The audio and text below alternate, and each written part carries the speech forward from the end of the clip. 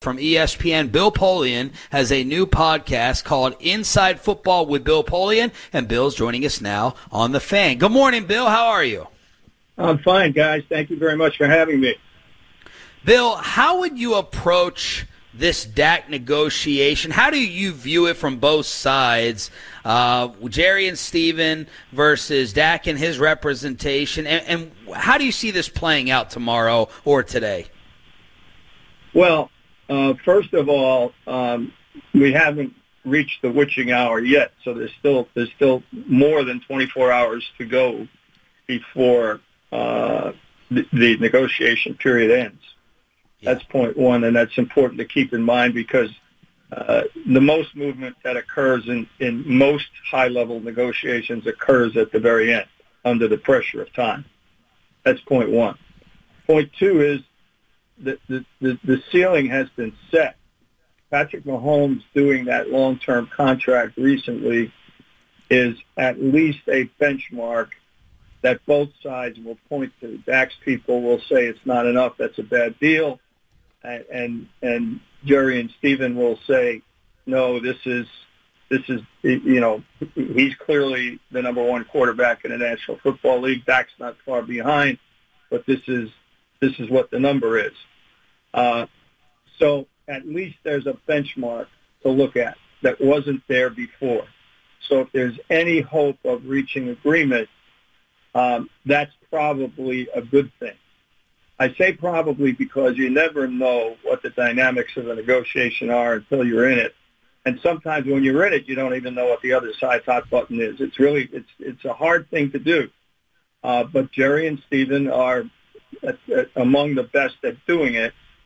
So, and as you know, Jerry's always, can pull a rabbit out of a hat at any given moment. So, when it comes to business, he has no peer in the National Football League. So that's probably hopeful. Having said that, if they've come this far, then and can't reach agreement, I think if you were a betting man, and I'm not, but if you were a betting man, you'd probably say that Dak has made up his mind to play on the tag. And if that's the case, then so be it. Dak makes a good chunk of money, and he plays for the Cowboys and continues doing what he did to help make that the number one offense in the National Football League last year.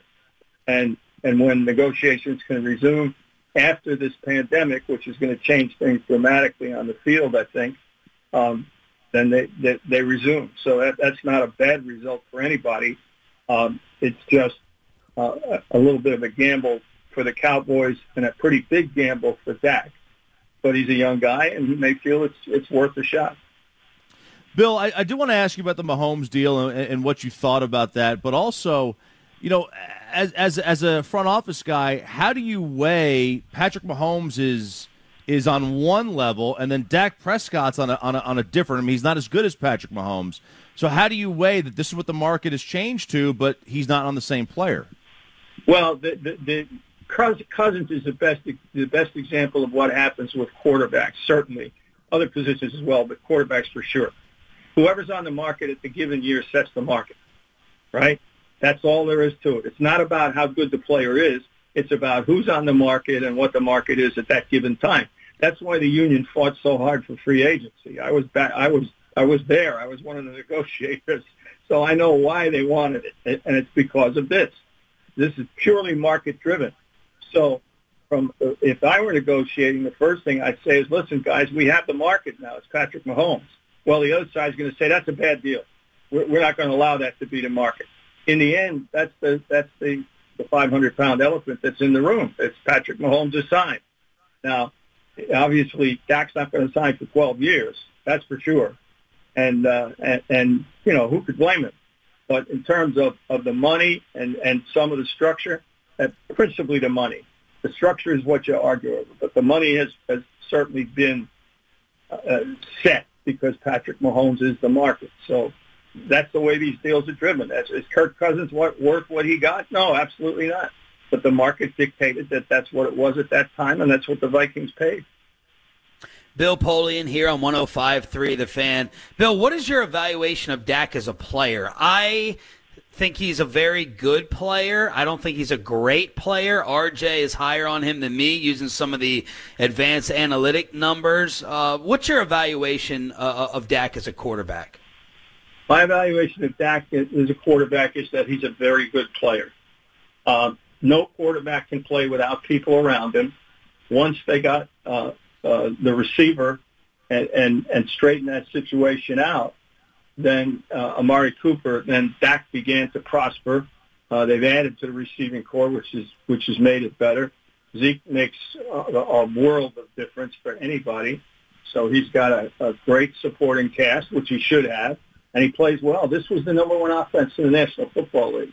I think people who don't delve into the numbers and look at them with an unemotional eye don't realize that the Cowboys were the number one offense in the National Football League. The Cowboys' failure to advance in the playoffs and to get and to have a great season last year wasn't due to their offense. It was due to the fact that their defense was, really not up to par.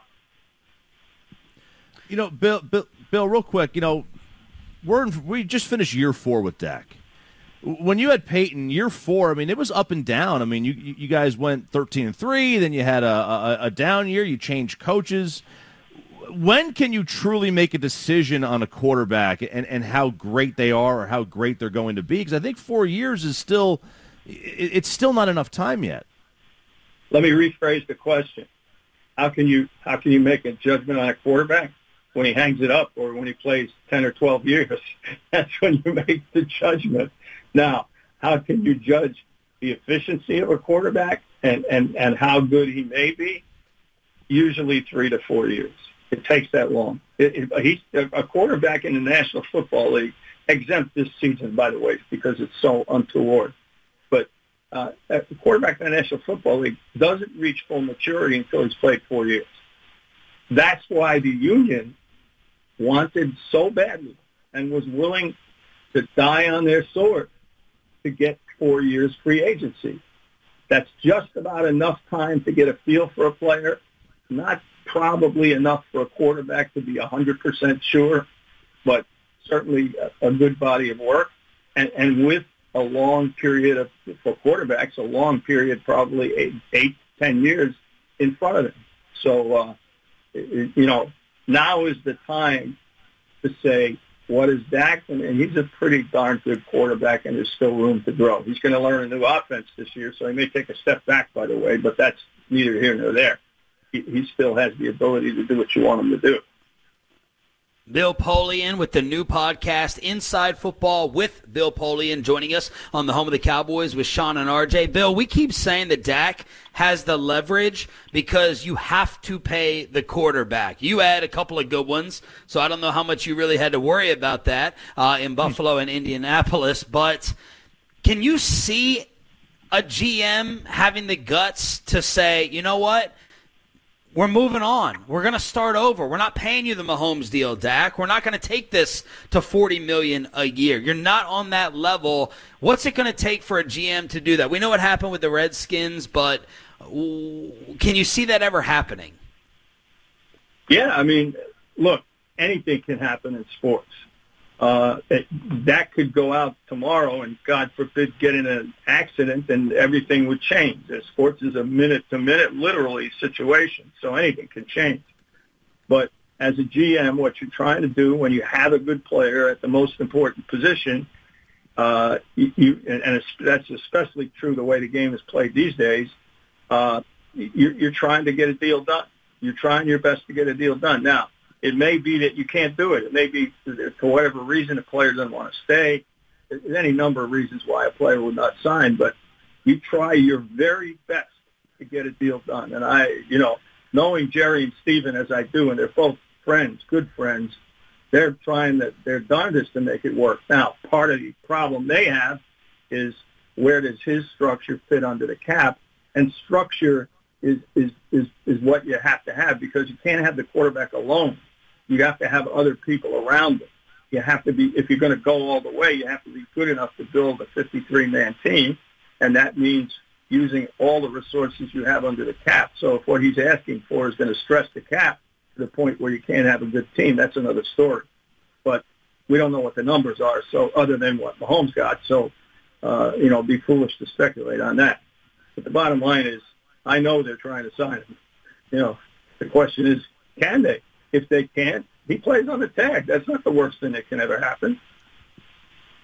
Bill, do you have any classic negotiating stories with Jerry or Steven? Something that, stands out in dealing with the Jones boys throughout your Hall of Fame career negotiating? Well, we've done, a fair number of trades throughout the years. And I've served with Jerry on some committees. What you see is largely what you get. Both guys are exceptionally smart. They understand the business of football. They understand the football part of football, and because they both played, and they understand what they need to do with the Cowboys, and they have a plan for doing and making the Cowboys, as good as they can be. So there's making trades with them, straight up, honest. Here, we'll offer you this. No, we'd rather do that. How about this? Let me think about it. Come back. How about that? Okay, fair enough. Boom, done. Now that's dealing with someone who is willing to make a deal. When you make trades, it's usually both people wanting to get it done. In player negotiations, it may be that the agent, for whatever reason, doesn't want to get it done or wants to be obdurate. There are a lot of different dynamics in the player negotiation, but these are brilliant men who know what they're doing. It's that simple. Bill, what does Mike McCarthy bring to this team that Jason Garrett couldn't? I think he brings a new approach offensively, and it'll be interesting to see how that works out. He's used to playing with a mobile quarterback with Aaron, and so I think that's going to be a big help for Dak. There's a ton of talent on offense. He has, the biggest task that the Cowboys face going forward is on Mike Nolan, who happens to be a terrific coach, and they will make a sea change in the way they play defense, and it's probably necessary, very honestly. So that's where the trouble lies, if you will, or I shouldn't say that's a misnomer. That's where they need to improve the most on defense. It's obvious, but if you look at the numbers, and it's obvious if you look at the way they play. So they're going to be position changes. They spent a lot of currency in the draft to get players that fit what Mike will do. Mike's an outstanding coordinator. So this is a maiden voyage. I mean, everybody's going to get to know everybody brand new. It's a new regime. There's always a learning curve, and it's exacerbated by practice and playing situations like we have never seen before in the history of the National Football League. So this year, in my book, everybody gets a pass on this year. But the good part of that is when this year is over, whenever it ends, the Cowboys will have had a year to break in under Mike, and we'll see what that looks like going forward. But I can't emphasize enough, this year is so untoward. Don't make any judgments. As media, as fans, this is a completely different world that we've never lived in before. Bill, how much value do you put in the analytics aspect, both in-game and with team building? Like, the analytics say don't pay a running back. You build your defense back to front instead of front to back. In-game, strategies like going for it on fourth down more. How do you kind of weigh the old school versus the new school? Well, in my mind, there is no old school versus the new school. I'll quote one of the most successful coaches of all time, Bill Belichick. I believe in analytics, but I believe in my analytics. So the conventional wisdom analytics, some of which you just recited, I do not believe in. However, each team has their own analytics department, and that's largely driven, or should largely be driven, by the football people. The analytics people are there to answer questions, to analyze problems and give potential answers that are weighed within the context of the game. And I believe completely in that and have for the longest time, ever since I became a general manager way back in 86 in Buffalo. We've been driven by our own analytics, but not the conventional wisdom analytics. I don't believe in that. I don't believe there's any for example, the going for it on fourth down. Tony Dungy recently said it, and he couldn't have said it any more clearly. That depends on three things: the status of your team, injury-wise, the matchup you're playing against, and the time and place in the game, not some measure over the long haul. Each game is its own separate entity, and you have to approach it as such. And that's the way we did it analytically in Indianapolis, and that's the way I think many people do it now. Hall of Fame executive Bill Polian with the new podcast, Inside Football with Bill Polian. You can find it on Twitter and anywhere where you check out your favorite podcast. Bill, thank you so much. We appreciate it, and good luck with the podcast. Thank you very much. Appreciate it. Glad to be with you. Bill Polian right here on 105.3 The Fan. Your Tuesday Tolo weather forecast, and are the Texas Rangers about to become the Washington Redskins of Major League Baseball? Coming up next. Have fun with the guys all day long on your phone, through Alexa, Google Home, or any other device. We're there for you.